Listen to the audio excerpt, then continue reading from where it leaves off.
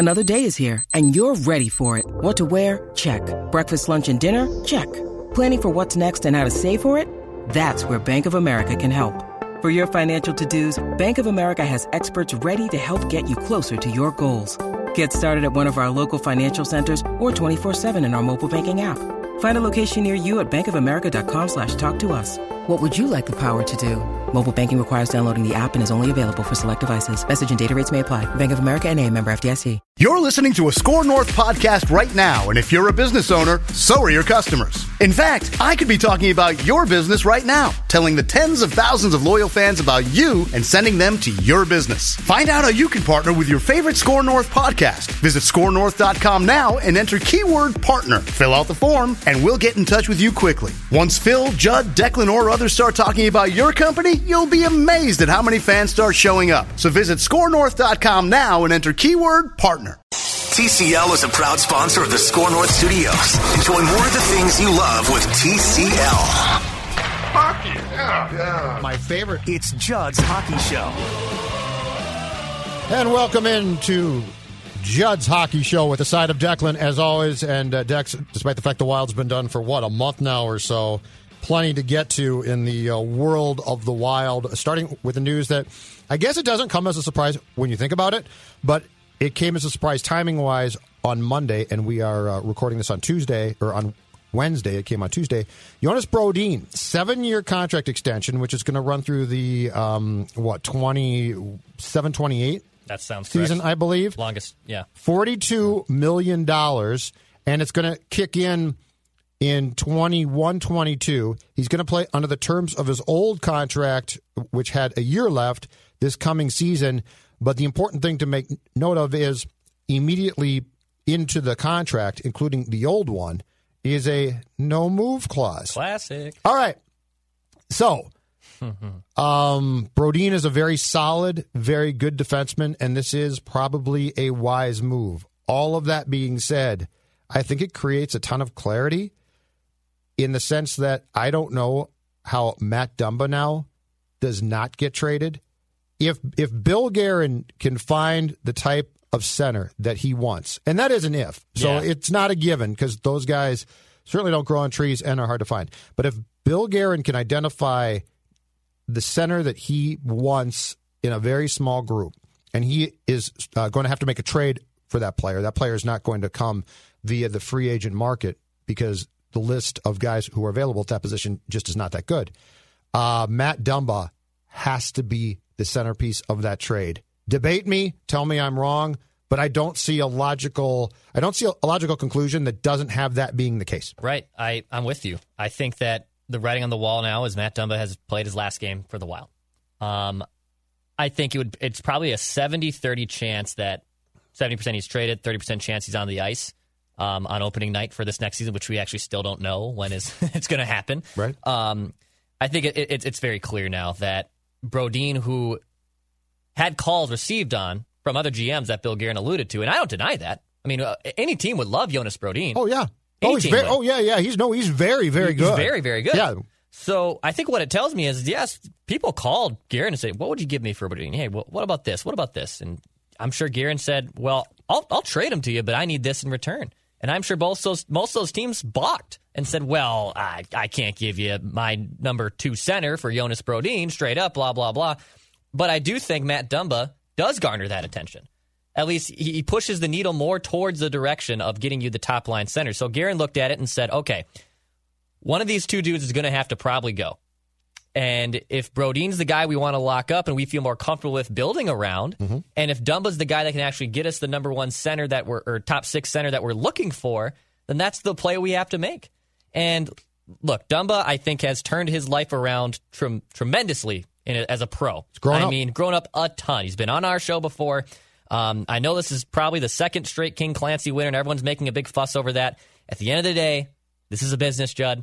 Like, yes, he's a great human being. Jason Zucker, great human being. Like, we all know that, that's not okay? the debate here, yeah. So, yes, is it unfortunate and, like, somewhat bad PR? I don't really think so. I think it's just more of a coincidence that it just happened to the Wild the last 2 years. But, yeah, I think Matt Dumba is gone. I think he's gone. And I think he has to be. He has to be gone because you can't even protect him right now unless you wanted to go the 8 skater route. which you shouldn't do. This conversation previously was this. Brodin or Dumba's gone. Yeah. Because you've got Spurgeon, really good, no move. Suter, still reliable and good. Still good. But more importantly, no move. Right? Yep. And so as you look at this list now, it really became a strength of this team is not its forwards right now. The strength of this team from which you could subtract to improve up front is on defense. And so before Tuesday, this entire conversation rotated around Brodin or Dumba's gone. And I do think that they went to Brodin and said, 7 years, 42. Take it. And if you won't, because if he hadn't taken the offer, he would have been going into the last year of his contract, then I think he clearly gets traded. But he took it, and so if you're going to go get Nylander from Toronto, and we did that about a month ago or so. Cirelli from Tampa, who's a restricted free agent. But we went through the entire list, and these are not unbelievable great centers, but they are good, and they definitely would ascend, I think, to being the top center on the Wild. If you're going to get one of those guys, you can't go to them and say, yeah, I know Jordan Greenway's been a bit disappointing so far, but you want him? Now, that does not mean that Cunningham or Greenway wouldn't get included in a trade for said player. They might. But you do need that marquee piece. And as disappointing statistically, I think, as 2019-20 was for Dumba, when you look at him and what he can bring and what he did previously as far as the ability to rush the puck, to shoot the puck. Yes, there are times when we all moan and groan because he gets caught or makes a defensive mistake. All of those things being said, he is a right-handed shot defenseman, which are hard to find. Yep. There are a lot of things that say now, with Brodin signed here, 7 years, no move. Spurgeon, no move. Suter, no move. The only logical player on this team who is a marketable piece, because I can try and trade you Dubnyk, okay? And Cunningham might be a nice player, but there's nobody who's going to say, yeah, you know what? That's a good trade. We'll take Luke and you take Nylander back. It's not going to happen. Right. So I just, by process of elimination now, Dex, I am now down to Matt Dumba is gone. And the only caveat to that statement is this one. If Guerin puts Dumba now on the market and makes calls and there's back and forth, I think he is too smart of GM to take a center who he has questions about that are legit questions. Yeah. So, I don't think Dumba gets traded for a guy who a year from now we say, what a terrible trade this guy is. He might be a top 6. I do think that Guerin is going to hold out for a guy that he perceives the day that he gets to this team can be atop the depth chart and knock Stahl down to the second center. Exactly. And that's what you want. And if Bukestad is indeed going to be a center, and I know he can play wing, but I view him as a center. That's I think what his spot will be when camp opens and when the season hopefully does open at some point. I view him as a center. You're probably third line center. And all of a sudden, if you get a top line guy down the middle, if you indeed get a Cirelli or Nylander, and now down the middle you have, let's just say, Nylander, Stahl, Bukestad, Ek. I mean, it's not the Pittsburgh Penguins, but you feel a hell of a lot better down the middle than you did a year ago or even 2 years ago. Yep. So I'm curious to see who is the guy that they get back for him. But Dumba, who I think is a very prolific goal scorer, obviously, as a defenseman, he is going to be the one that attracts it. And there's probably going to be something else that's going to have to be laced in there. I don't know if it's a Greenway. I don't know if it's another conditional draft pick. I don't know what it is. But I do think he is more likely to get you that sexier player that you're looking for. Mm-hmm. And then that also means is Kalen Addison, the guy that got in the Zucker trade, is he ready to jump right in? And he is a right-handed shot defenseman. Right-handed shot. And he can generate some offense. I don't think he's Dumba, but that one makes some sense. That one makes sense. I agree with you. I think Louis Belpedio is someone who, I don't know if he can slide into a top 4, but I do think he can be as good, if not better, than Brad Hunt. So you have options. You hate Brad Hunt. I'm ready to be done with him. I think you haven't liked him since the day he got here. I didn't. I don't. He's a nice guy. And he likes White Claw, apparently, as Marcus Foligno told us a few months ago. He's your he guy. might be a great guy. There's a lot of athletes who I despise that are great guys. Okay, I hate watching Aaron Rodgers, but I love the person Aaron Rodgers. Yeah, but you hate him because he beat your team. Yeah. Brad Hunt's on your team. Right. And Brad Hunt is a great individual, but I don't want him on my hockey team. I don't think that's that far. Well, yeah, and he's not a top 4 guy. So I would agree with you on that. I think they have such a good depth organizationally at defense that losing Dumba, I think, is not going to be as big of a concern as it would be losing Brodin, too. And I think that's what the organization looked at. Brodin is the steadier option. And you know who loves him? Brodin. Louis. Yeah. Lou Nanny loves him. Lou, I suggested last winter at some point to Louis that Brodin might be good trade bait. I thought he was going to come over the table at me. I thought, but I mean, I've never seen, it's like, are you crazy? I'm like, yeah, he's a good trade bait. I mean, he's a really solid player. He's like, that's why you don't trade him. That's why you don't trade him. Exactly. Okay, the one thing about Dumba that scares me slightly. Oh. Say it. Burns. Yeah. Burns. Yeah. They're hard to find, man. Offensive defensemen are hard to find. They are, and they're it right now. I said slightly too, by the way. Yeah, they're the new thing right now. I mean, I think he's going to go somewhere. That shooting percentage last year, which we've talked about before on Judd's Hockey Show, was so bad. Yeah. It was almost statistically impossible. At some point in time here, those are going to start to go in, and we're going to see box scores or highlights of him in Toronto or something, and we're going to be like, wow, that was fun.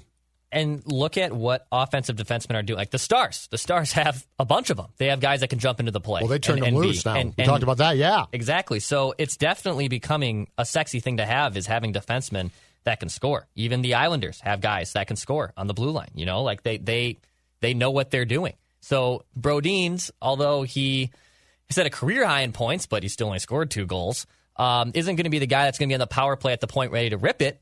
I think the Wild can figure out how to move on from Matt Dumba more than they could move on from Jonas Brodin. Do you see another trade options, draft picks, prospects, current players that I'm missing when it comes to trying to get a center? Like on the Wild's organization? Yeah, like am I missing something? Because I am, in my head, I'm thinking Dumba has to be traded now to get this player, if you can get that player. Right. Am I missing something on a possible package that doesn't include Dumba, do you think? From within the Wild, I'm sorry. I don't think so. That's not Kaprizov or Fiala. I mean, if you want to be ballsy and give up, Matthew Boldy or even your first round pick this year. But is that going to get you? No. Oh yeah. Okay. No. There isn't a single player on this team. Like, here's the one my friend kicked around. Actually, yeah, the reckless. Let me fire up some reckless. Oh yeah, you've got you got the controls, my man. You are at the controls. Reckless speculation. How about, and I don't know how they can make this work, but a friend kicked this around. Desmond Kewen. Desmond, thank you very much. A friend of Judd's Hockey Show. Thank you, Desmond. He said, what if you package Dumba and Parise to the Islanders? Okay. Now, both those dudes make a pretty penny. That's like $12 million. So you're basically going to have to match salary in the trade. Yes. Anders Lee just agreed on the deal. Yeah, correct. He's not going anywhere. No, and he's been key to their run. And Brock Nelson, I don't think would be going anywhere. But if you're going to get Zach Parise, you're going to have to give up something substantial on your forwards. I don't think Barzell's off limits. Like Barzell's their cornerstone. Well, right player. now your friend's talking crazy. Yeah, he is talking. It's reckless speculation. Lamoriello. Reckless speculation. The Islander GM is not going to. So when they had the deal that was close to fell apart at the deadline for Parise, I think that was more of the Wild got Parise off their roster and off their hands trade. Right. So I don't know. Now, if you threw in Dumba, it changes the dynamic, but New York's at a place now where they're pretty solid, and I think they'd love to add a guy like Zach to their third line, and he would definitely help. All of that being said, I don't think that you could leverage Lamoriello for what you're talking about back. And look, I like Brock Nelson. Toronto makes the most sense, right? Yeah. They need right-handed shot defensemen. That would have been the one.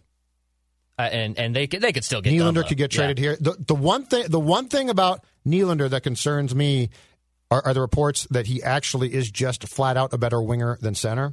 That concerns me because, my God, he gets here, and let's say that's true, and now you've got a problem. But that being said, that list that we ran through, Dex, a couple weeks ago, it's not good. No. Like it's not. They are up. Centers are upper echelon starting pitchers. Yeah. And like even somewhat like Josh Bailey's good, but he's 30. You know, like I know. I wouldn't be too excited if Josh Bailey was the main cog back in that Islanders trade. The amazing thing about the thing that I always come back to, and we'll get to Jess in a second here. The amazing thing that I come back to, Declan, time and time again, is how did St. Louis extract Ryan O'Reilly from Buffalo? Because Buffalo's a bunch of buffoons. At least that was their last straw of that ownership. That's why I'm curious if they actually do move on from someone like Eichel, because they might be dumb enough to do it. Think about Ryan O'Reilly being available to you. I know. It would have been awesome. I mean, think about how that's an upper echelon starting pitcher. I loved ROR. Yeah, I love Arnaiman. I know. I do too. He's a great player. But I mean, those guys simply don't get moved. No, they do not. And he's been moved like 3 times or twice now, I think. Yeah, Colorado and St. Louis and Buffalo. Yeah, he's been around the block, man. Okay, let's run all this by our friend Jess Myers from the Rink Live and Forum News. Thoughts on Brodin. He covered, of course, Nick Bukestad with the Gophers, Dumba, and also want to talk to Jess about the state of college hockey for 2020-21 with the Big Ten deciding today, as we record this on Wednesday, that football will be played in October. Okay, Jess, first thing, your thoughts on the announcement that we got yesterday from the Wild. Jonas Brodin, 7 years, $42 million contract. Dex and I were just discussing this, but I got to think that there is no way around it now. If Billy Guerin is going to get the center that he wants for next season, Matt Dumba almost has to be gone, right? I would think so. I mean, this makes it tough to keep both of those defensemen because, you know, and the optics of that are weird right now because Dumba has become such an outspoken figure in social issues and, you know, with the revitalized Lake Street and all of that, that all of a sudden, if the Wild move on from him, they've got some kind of PR work to do to paint that as just a hockey move and not anything else than that. And, you know, certainly Dumba has been widely supported in this community and in the greater hockey community for his efforts with the Hockey Diversity Alliance and all that. It's just, it seems like weird timing for me if the Wild decide to move on from him right now. Agreed, but how do you not? That's my thing is I can't find a way. I can't find a possible trade if Guerin can get the type of center that he wants. I can't, in my mind, put together a possible trade that doesn't involve him. Like exactly. I don't see. Hey, you know what? Take Greenway and Cunnin and call me tomorrow.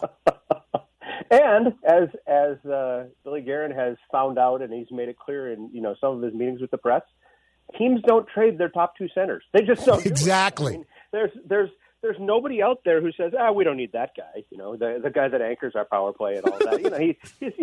He's expendable. We can find those anywhere. That just doesn't exist in the modern NHL. But I do like the idea of giving Jonas Brodin the extension because he's a nice, safe guy. Okay, nobody's going to be running out and buying a Jonas Brodin jersey as a result of this. Yes, he's just never been that kind of player. But here's my analogy, Judd, and I think you can follow me here. It's a Vikings analogy, okay? But 1985, Tommy Kramer throws, I think, 10 touchdowns and 26 interceptions. Has just a horrible year, okay? Mm-hmm. 1986, the Vikings go out and quietly get a guy named Gary Zimmerman who was playing in the USFL. And, Gary Zimmerman's not a marquee guy. You're not going to buy a Gary Zimmerman jersey. But the next year, Tommy Kramer has 24 touchdowns and 10 interceptions and goes to the Pro Bowl. And I remember Dr. Z or one of those writers in Sports Illustrated saying just that you're not going to see Gary Zimmerman making a lot of all-pro teams, but nobody was more important to his team than Zimmerman was to the Vikings that year quietly in just protecting Kramer, giving him the time to throw. And the analogy is with all of the questions about the Wild defensively and the Wild goaltending, especially last season, you really have to do this. You have to lock up the quiet, unassuming guy who just plays the puck and breaks it out and plays sound defense, even if that's to a contract that I think surprised a lot of people. Jess, do you see someone then, if let's say Dumba does go, and do you see someone like Kalen Addison or even like Louis Belpedio being able to step in and essentially fill that void? I mean, Brad Hunt's a nice player, but I don't see him jumping into the top four. I feel like just depth-wise, too, the Wild have guys and candidates who aren't going to be Matt Dumba, but can definitely replace him and be formidable on the power play and fill the shoes that he's going to leave. Absolutely. And keep in mind, it took Matt Dumba a few years to become Matt Dumba, too. He had potential. He was a high first-round draft pick. He failed to make Canada's World Junior team that year. That one still just bewilders me. You think of what the depth must be in Canada's young defense core 8 years ago or whatever it was, that he's not one of your top 7 defensemen in the country at that age. But it took him a while to grow into that. I'm biased. I'm the college guy. Belpedio was a great player at the University of Miami in Ohio. I really think he's kind of that hardworking guy that's going to get a shot in this system if they have an opening created by somebody going. So, Jess, I've seen a couple trains of thought, mainly on the Twitter machine, about the Wild. I'm going to run them past you, and I'm curious where you stand here. But the damning one is, all right, you got Spurgeon signed, no move. Suter, same thing, and he is a solid player still, but certainly aging. You've got all of these older guys still there. The Wild is, the word I saw associated with the roster on Twitter from somebody was fossil. What type of shape, in your opinion, is this franchise in currently? And let's say they do trade Dumba and get a center who opening night next season, whenever that does occur, can be atop the depth chart. What's your assessment of where this franchise is right now, which will be going into year 2 under Bill Guerin as GM? I just think they're at that kind of stuck in the middle point right now. You know, it's funny. One of the national sites did a ranking, 1 through 31 of every team's farm system, every team's prospects, who has the worst, who has the best. And the Wild came in at like 15th or 16th, which they said was perfectly appropriate for this team that just seems to kind of be stuck right in the middle. They're the picture of mediocrity, where they're not good enough to be one of the elite teams in their division or in the Western Conference, but they're never going to be terrible. They're going to hang in there. Now, 13 months ago or whatever it was, it looked like this was going to be a lousy season with the way they started. It looked like, okay, we're going to tank now. We're going to get a high draft pick. We're going to see how that all works out. Kind of turned it around, got into the playoffs, yep. Won one playoff game in that first round, and then, went back to doing pretty typical Wild things. But I just think they're really kind of stuck right now. And, Judd, you and I have talked about that for years. You're not bad enough to get a top 5 draft pick. You're not good enough to get to the second or third round of the playoffs. So where do you go from here? And aside from completely blowing it up, which I don't think Craig Leopold's ever been wont to do. He's never been one to say, you know what, we've got to completely start over. He's never given the green light to that part of it. Mm-hmm. I don't know where you go from here. It was interesting to me that at the trade line, there was trade deadline, there was very serious talk about moving Zach Parise, that he might accept a trade to the New York Islanders. You have to wonder now, with the Islanders making the playoff run they have, if that doesn't look a little more attractive to someone like him. But, that would obviously be the big move to kind of change the face of this franchise if you were able to somehow move a Parise or a Suter or someone of that nature. Yeah, Jess, Judd and I were talking before, too. Outside of Dumba, is there really anyone on this team or in the organization that you could trade, that you could get something back in substance that isn't named Matt Dumba? And I think him and I are both in agreement. There really isn't, at least if you're trying to get the top-line center that you're looking for. I think Spurgeon could be someone who has that kind of value. I mean, talking to Bruce Boudreau a year or two ago, talking to others around the league, Spurgeon is just a guy that a lot of people value for the way he plays the puck, for the way he plays with his size. You might be able to package him with something else to get a top-line center, but I also know nobody wants to get rid of Spurgeon. I mean, they just love him in the locker room. They love him, what he does on the ice, and, a good guy in the community, all of that. So I don't see Spurgeon being moved. No move clause, too, though, Jess. Everyone's got – I've got one. I can't be moved. I mean, my God, we give those all – how does this league of all leagues, every time a guy signs a contract – He can be from Edina Pee-wees. He gets a no move. It drives me absolutely crazy. It just completely handcuffs GMs, and I guess it's the price of doing business in 2020. But that is one thing about today's game that makes it so much less fun is the possibility for big trades get killed by the fact that, Matt Zuccarello, no move clause. How the hell does that happen? I've been in Minnesota my whole life, so I've never moved outside this state.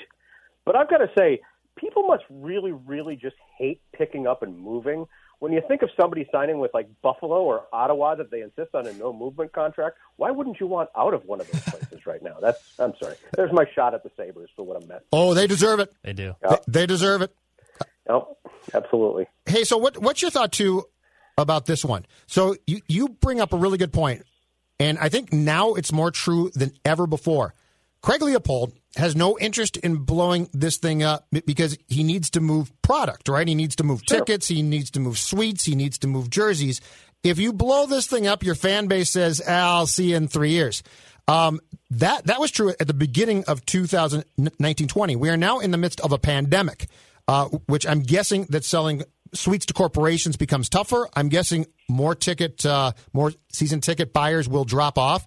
And there were certainly some nights in the X this past year before the pandemic hit, Jess, where the building was far from full. So he doesn't want to do that, and I get why from a financial standpoint.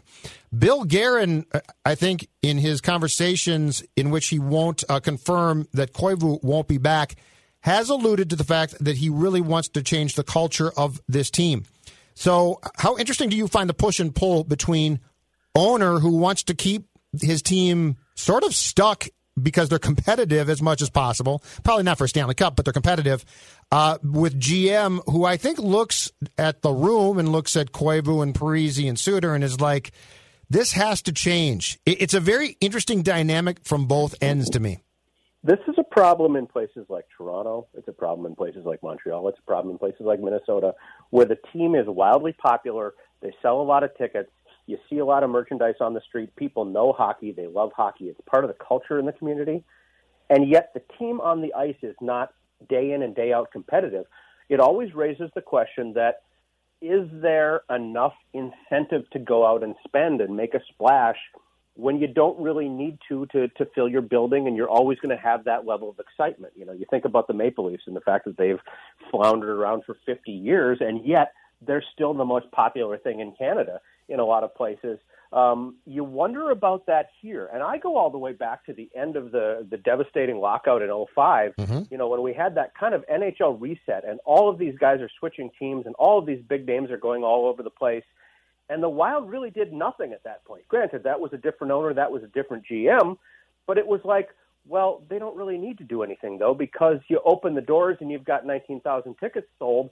So they're almost kind of a victim of their own popularity. And I can see Craig Leopold's point, because he doesn't want to admit that, you know, what we have isn't working. He wants to keep selling guys like Zach Parise and selling guys like Stahl and Brodin and whoever else, and saying, look at this great core we have. You know, I remember prior to the Parise-Suter stuff, them talking up guys like Koivu as being, you know, this potential NHL superstar. And that was just never going to happen. But that's what you have to do in a market to keep people excited, especially in a market like this one where people understand the game and they can see what's going on. Exactly. Yeah, and I just think that Craig's thing is Craig can't stand to lose. And to go back to what you said about the start of this past season, Jess, you did think to yourself, okay, they might be terrible, but long term, that's going to be great. And then, you know, they sort of recover and they make the coaching change and they come back. And yeah, I think it's two people with probably different agendas trying to get to the same point, and it makes it difficult. Nick Bjugstad, your thoughts on a guy that you certainly covered with the Gophers. He has 1 year, $5.25 million left on his deal. It sounds like the Pittsburgh Penguins are going to pay half of that. The price was very small, a conditional 2021 seventh-round pick with the parameters of the Penguins will get that pick from the Wild. Again, a seventh-rounder. If Bjugstad plays in 70 games or scores 35 or more points, this, to me, seems like a very, very good flyer for Guerin to take. And if it doesn't work and Bjugstad still is hurt and has problems, you know what? Too bad. But I like the chance here, because if he is successful, it's going to look like a pretty damn good deal for him. You know, and the key is this, and I think they may have learned this a little bit with Thomas Vanek when they had all the hype about him coming back to Minnesota. I'm sorry, what? I'm sorry, what was that name again? Yeah, exactly. It never happened, right? Thank you. We erased that from memory. 2020 is tough enough, okay? You don't need to bring up Vanek. But here's the key: don't oversell it. You know, be honest about the fact that, hey, Bjugstad was a great high school player. He was a great Gopher. All of that. He won Mr. Hockey. You know, the whole thing. He's coming home, but he's had injuries. You know, he's struggled. He bounced around a little bit from Florida then to Pittsburgh, where it looked like he was going to be, you know, a big thing, and then had the back problems or the neck problems or the things that kind of plagued him there. So, yeah, it's a cool story. He lives in the Twin Cities. They just had their second child. You know, it's cool for him to be back home, all of that, you know. And what's cool too is you're reaching an era now. In 2003 when guys came back, guys. I'm thinking Mark Parrish when he came back to play for the Wild in 2003. Yes. Here's a guy who, nobody in that era grew up watching the Wild because they didn't exist back then. They may have grown up watching the North Stars, but now we're in that era where guys have grown up as Minnesota Wild fans in this market. So that part of it is cool, but I like the fact that they're kind of going into it with realistic expectations and not saying this is a super big deal. They're acknowledging the fact that they didn't give up much to get him, that he's got injury problems, that he's got a ways to go to get back to where he was. And if all of that works out, this could be a great story. I'm kind of reminded of what they did with Stahl when they brought him in. There wasn't a ton of hype about Stahl coming in because they just didn't know what he had left in the tank, and it turned out to be a fantastic move. So I'm in favor of treating Bjugstad the same way. Just take it easy. Yeah, good story, but we'll see. Back off? Exactly. Just sort of back off? I like it. Yeah, and too, Jess, if indeed Bjugstad's back, and look, I think everyone kind of slides him as your third-line center. Maybe Ek is your fourth, but, with the way hockey teams are rolling these days, I don't think fourth line is really as damning as it sounds like it used to sound. If you get the top-line center down the middle, so let's say it's Nylander for hypothetical reasons, you have Nylander, Stahl, Bjugstad, Ek. Man, I mean, you're not a powerhouse, but you are significantly improved down the middle from a year ago. Absolutely. And we still have to talk about the defense. I mean, we still have to figure out the goaltending. I mean, are you gonna buy out Dubnyk, for example? Or, how is that going to roll? Because they've acknowledged, goaltending just wasn't good enough, and that kills you. Yeah, that just kills you. Yes.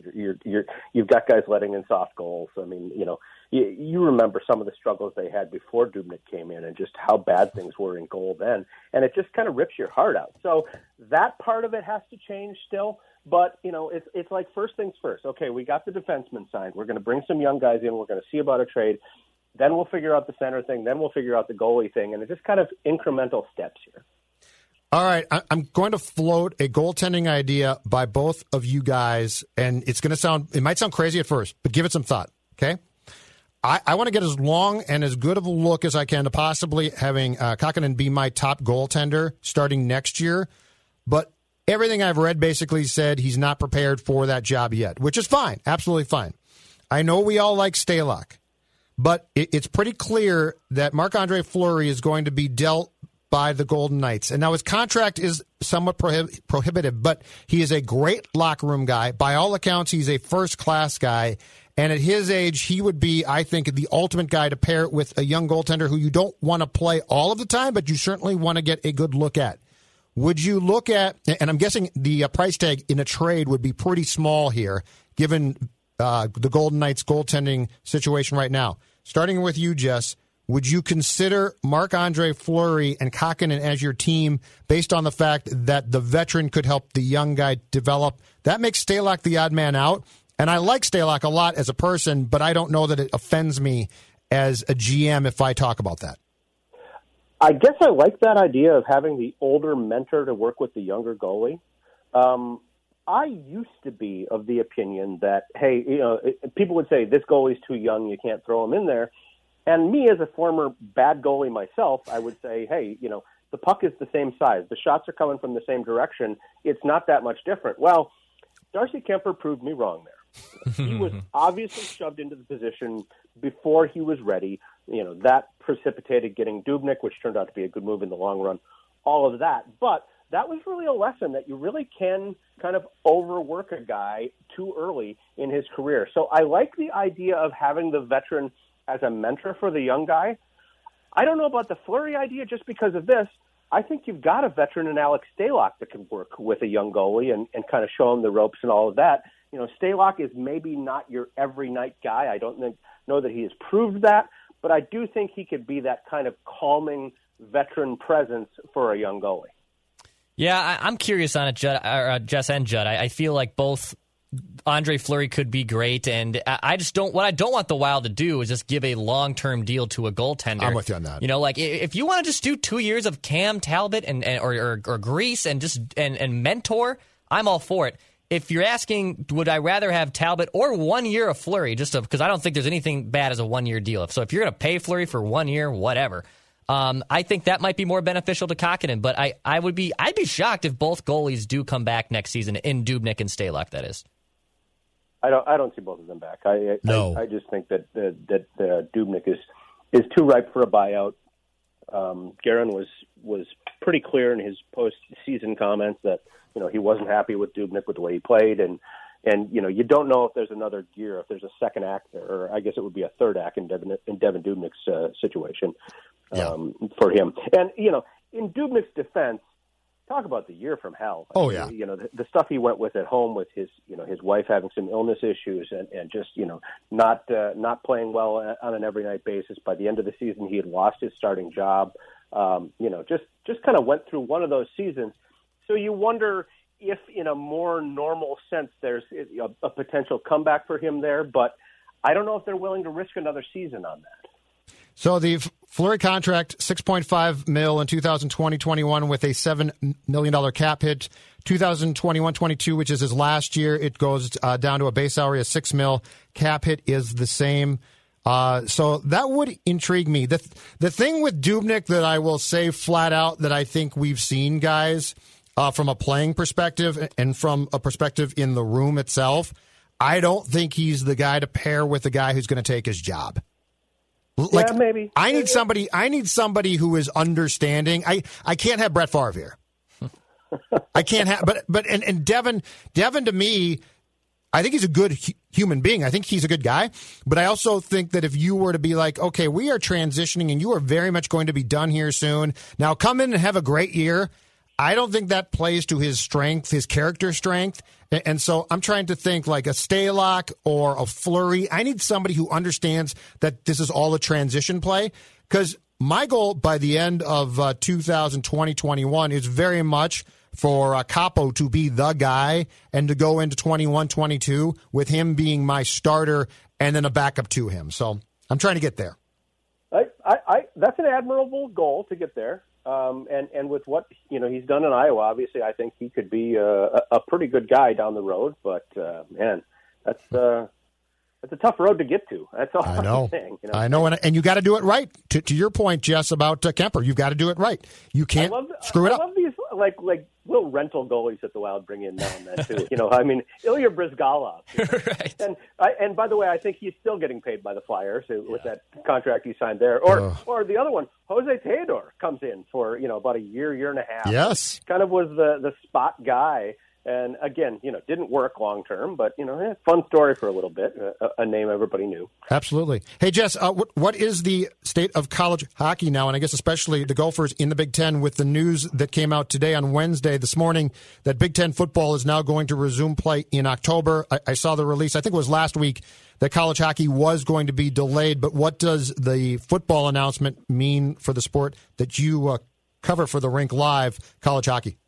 I'll be flat out. The Big Ten football announcement means that we're going to have Big Ten basketball and Big Ten hockey at some point. Okay. That was what everybody was kind of waiting for. Back as far as April or May, Bob Motzko said, we're all watching football to determine if football can play, and if they can play, that means we'll be able to play. So it was tough news a month ago or so when football says, we're not going to do it this year. We'll try again in the spring. It was like, ooh, boy, that's not good. Because let's face it, the Big Ten is a football conference. Yes, basketball is a big deal. Yes, they pay some attention to sports like hockey and wrestling and women's basketball, but football drives absolutely everything in the Big Ten. That has been one of kind of the struggles, I guess, with Big Ten hockey, is the fact that you're now in a multi-sport conference as opposed to the other college hockey conferences where college hockey is their only thing. College hockey in the Big Ten has to compete for the attention of everything else. But back to the main point. The fact that we're going to play football means that at some point we will play hockey. Now, when that happens, we don't know. If I were a betting man, I would guess around Thanksgiving we're going to have the start of the college hockey season. Mm-hmm. We still don't know if that will be conference only, if there will be room for some non-conference games. There has been talk of bubbles among conferences, Grand Forks or Omaha being a site where all of the NCHC teams would play, possibly Notre Dame or somewhere like that being a place where all of the Big Ten teams would play. I don't know if that idea is going to come to fruition because it's just too tough as far as expenses and having students outside of where they're used to being. I would see more of kind of a regional model happening where you would have the 5 teams in Minnesota plus North Dakota, maybe Wisconsin, play each other on a pretty regular basis. So you're not getting on airplanes, you're traveling by bus. a little safer, things like that. The other big question, and Bob Motzko keeps talking about this, and it's a good point, is he said, we've got to move the Frozen Four back, let's say 6 weeks. Let's have the Frozen Four start on like June 1st or something like that, because that way we can play a full 34-game regular season and a full playoff if we can move the Frozen Four back. If you still have to have the Frozen Four on the second week of April, you're going to have to condense your schedule somehow. You're not going to be able to play 34 games or something that they're used to. Jess, as much as it's fun, and I love the idea of the Minnesota regional tournament and putting people in your own regional bubbles, if you will, but is that not just going to open up back the can of worms of, can you just bring back the old WCHA? Like, I'm all for the relocation and Minnesota teams playing each other, but I feel like the college hockey worlds and the Big Ten hockey haters, as you and I both know, would just be relishing the fact that it's basically the old WCHA. You asking if that would reopen that? I don't know that that's ever been done, you know? Thank you. You are correct. How many tweets a week do we see that I miss the old WCHA? Now, the place that idea falls apart is you had the Mariucci Classic in Minneapolis during the holidays. You had the Gophers, you had Minnesota State Mankato, you had Bemidji State, and you had St. Cloud State. You had the old WCHA on the ice in Minneapolis with affordable tickets, and they got, 6,000, something like that, who showed up. So as I said in a podcast rant back then, if you're one of those I miss the old WCHA whiners and you did not show up to that tournament, you are never allowed to whine again because we gave you the old WCHA and you didn't buy a ticket for it, so pipe down. I realize that times are tough financially, but this does seem like a very good time if and when college hockey does begin, Jess Myers, at least locally here at Mariucci Arena, to slash ticket prices accordingly to get fans back. Like, make yourself the most affordable sport in town. Because I think that financially in a town with a ton of options and sports to go to, and now the dollar spread more thin than it's ever been before, this would be a heck of a time for Mark Coyle and the folks at the U to say, let's make Gopher hockey the most affordable ticket in town, because I think a lot of families probably at that point in time would say, if we're going to take Junior to a game of some sort, this probably makes the most sense, because I don't think the Wild is going to slash prices, and I certainly know the Vikings won't. I think this is really an opportunity for Gopher hockey to assert itself on the map with youngsters. I've made this comparison before, but Ohio State University, which is one of the bigger athletic departments in the country and a rival of the Gophers on the ice in the new Big Ten hockey conference, every ticket at their hockey games at Value City Arena in Columbus is $10 and parking is free. Gopher hockey, you're paying $75 a ticket face value. Yep. Some nights, parking is going to run you $20 to $30 depending on where you park near the arena. It's a much less affordable sport than in other markets, and especially in a market where you're not the big show in the Twin Cities. If you're in Grand Forks, North Dakota, or if you're in Duluth, Minnesota, college hockey is the end-all, be-all of the sport's existence, and it's just never going to be that way here with the four major professional sports in town. Plus, Gopher football, Gopher basketball, some other things that kind of suck a lot of the air out of the sports balloon. So I like that idea. Here's what's holding that idea back. You've got a season ticket holder base of 3,000, 4,000, 5,000 people who have bought season tickets for Gopher hockey in advance. If you suddenly slash prices, do you have to give some of that money back? That's where it really kind of sticks with athletic department folks, is do you wind up giving money back that's already been paid, and that's tough to do. The answer to your question is probably yes, but I would say who cares at this point in time. This is the time, both good and bad, this is the time to redo the wheel of sports. It really is. And look, Gopher hockey at its core, I think Dex would agree, I think, Jess, that you would agree, is a fantastic product. Like, it can be really good. It can be a ton of fun. And, the product it's not bad now. It's not like, 15 years ago the product was great and now it sucks. This is still good hockey. This is still fun. I think it's time that this school takes a long, hard look at reinventing the wheel of how it approaches this sport to eventually get back financially. Because you know what? It's so sad to see that building empty some nights, not all, but some, And I think there's ways to work around it. And I really think the pandemic is the starting point of make it the most affordable ticket in town, because I think if people go back and it's a reasonable price, I think they're going to stay. I really do. I might be wrong, but that's my sense. You know, you're never going to get an argument from me that college hockey isn't a fantastic product. It is. I'm a college hockey addict. But it's interesting, in recent weeks and recent months, a couple of the interviews I've done, Mike Chandler, who was the Gopher hockey ticket manager for more than 20 years, just retired. Mm-hmm. And he said, you know, he's gone from a time where 3M Arena at Mariucci was a new facility. There was no professional hockey in town. Yep. And you had 5,000 people on a waiting list for season tickets for Gopher hockey. Obviously, that's long gone. But he said, I don't think there are any fewer Gopher hockey fans than there ever were. He said, you know, you don't meet a lot of people who say, I used to follow the Gophers religiously, and now I just don't care for them. That's not out there. It's just the way people consume sports has changed so much with TV coverage and big TVs with replays. And, you know, it's a cold night on a Friday, and I don't want to fight traffic and go down to the arena. I'll just stay home and watch the game here. You know, all of that has really changed the way sports is consumed. And that's not a Gopher hockey problem. That's a college sports problem. Yes. You see that in Duluth. Football. Football, too. You're right. Yeah, UMB's won the last 2 national championships. 10 years ago, when they were still pretty mediocre, or 15 years ago, they had a 2,000-person waiting list for season tickets. Now they're not necessarily even selling out, you know, some of their home games. They played the Gophers last year, which, you know, you used to not be able to get a ticket for that for to save your life.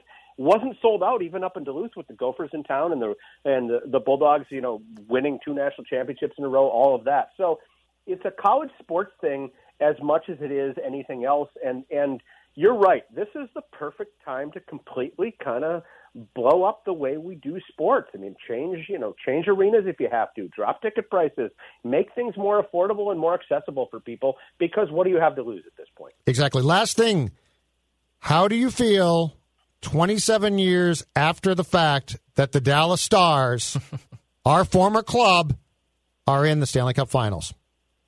You know what a really sad day was for me about 3-4 years ago? I was watching the NHL draft, and Riley Tufte, who was a Mr. Hockey winner out of Blaine, he was going to Minnesota Duluth. He wound up winning a couple of national titles with the Bulldogs. He gets drafted by the Dallas Stars. And, man, that just kills me, because I love Riley Tufte. He's a great guy, but it's like, well, I can't be your fan anymore. I just can't. You know, that's so tough. You know, friends of mine like Derek Plant, who was a member of the Stars team when they won the Cup back in '99. It's like, you know, I love Derek Plant, but it's like, I wasn't real happy to see that. I just call me a bitter Minnesota. Do you still care? Fan. You sound like you still care. I've never gotten over it. And you know what's funny is you can't blame the people in Dallas. You know, it's not like Dallas was clamoring to take our hockey team away. It's not like there was a huge hockey community in Dallas who said, we need to get a team, okay? It was an owner who didn't like it here, who saw greener pastures, and he called up, you know, Roger Staubach and said, hey, I'm going to bring an NHL team down there. And Staubach went, oh, okay, cool. Yeah, we'll take that. Sure, why not? You know, and it's been relatively successful down there. Like a lot of places, they're playing in an arena that's probably too big for them now, and they don't sell out like they once did. They've won a Stanley Cup. You know, goodness knows they could win 4 more games and get another one now. But I just will never get over the fact that, you know, that somebody thought it was a good idea to take a hockey team out of Minnesota and put it in Texas. I don't know that I'll ever get over that. Here's the weird thing. I feel nothing. I'm numb. I'm absolutely numb, and I don't know if it's because I care. So I have sheltered myself, and I am a rock. I am an island. I don't know if it's because I really just don't care, but I'm just numb to it. It feels, the jerseys to me are ugly. The franchise is unrecognizable. There's nothing about it that I don't even see them as an extension of the team that left. And the scariest thing is that the Minnesota North Stars were here from 67 to 93. That's 26 years. They are now in their 27th year in Dallas. In other words, they have now been in Dallas longer than they were here, which to me is unfathomable, but it's the truth. And I am just numb to the entire thing. And the weird thing is, it's not like I've become this huge Wild fan. So, like, if I had replaced them, it makes more sense. But I really haven't. I mean, the Wild's fine. I watch them. I cover them. I like them enough, I guess. At times I don't. But I don't have a passion for them. It's just I got to imagine that there are possibly some Brooklyn Dodger fans from back in the day who eventually felt like I feel, which is the L.A. Dodgers were unrecognizable to the Brooklyn era. That's the only way I can sort of rectify it in my mind. I think that's changed. And I go back to 1988, if you'll remember, in the Dodgers' incredible run to the World Series that year with Orel Hershiser, seemingly never leaving the mound. Bulldog. They played the Mets in the NLCS that year, and there was a lot of talk and a lot of stories that year about, the Dodgers going back to Brooklyn or going back to Queens, I guess in this case, to play the Mets and, all of these long-standing bitterness. You hear almost none of that anymore. And I think about the Dallas Stars.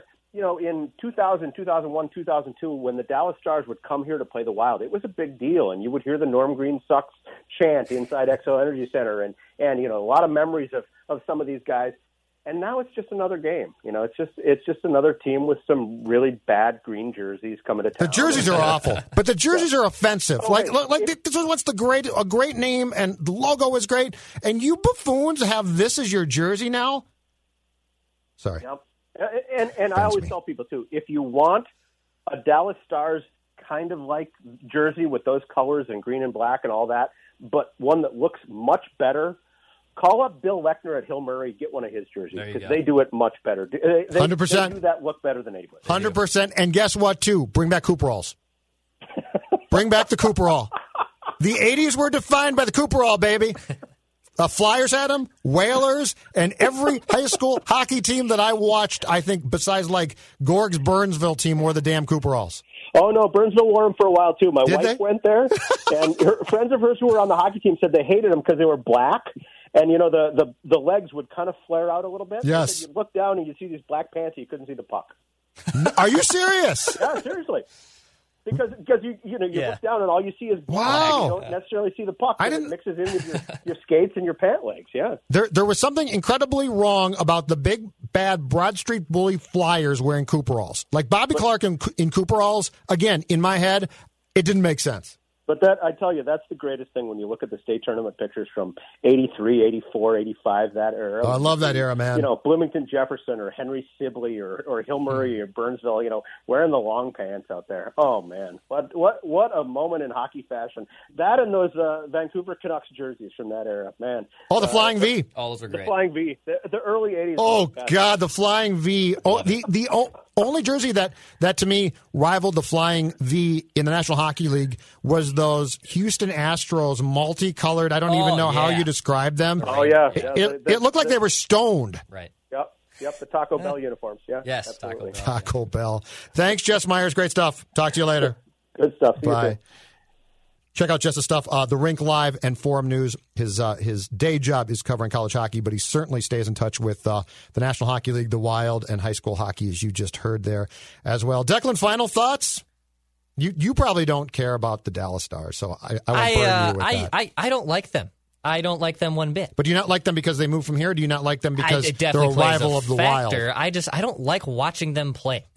There's something about them that I on just the jerseys, don't like right? it. No, I don't think you're wrong at all. The what is up with? I mean, how can you have? It's hideous. How can you have the heritage that they have from the North Stars days, and like it's just some ugly?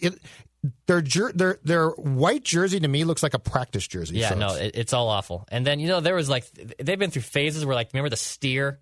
Remember the steer one? What the hell was that? They've never done a jersey. I don't think they've done a jersey since they moved there in 93, 94 that I like. And I know the writing on the wall and the North Stars left is when this jersey just became Stars. The Stars, yeah, Norman. And I hate to be this guy. I kind of like those. I don't think those are that bad. They're way better than what they've done. Yeah, I like those ones. Yeah, I believe it was their former Hall of Fame legendary broadcaster Al Shaver said, I knew the year that they went to the Star, they were gone. They were gone. You could tell. And the end was so damn good, too. Mm-hmm. Like, who would, unless you were going to move that franchise, right? Who would look at the end and be like, you know what?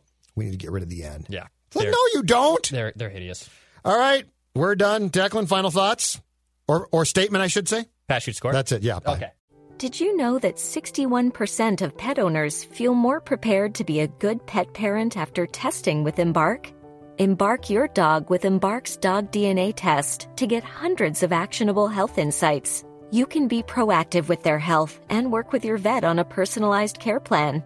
Go to EmbarkVet.com and use promo code DNA, that's DNA, to get $60 off an Embark Breed and Health Kit or Purebred Kit with free shipping. That's promo code DNA to save today.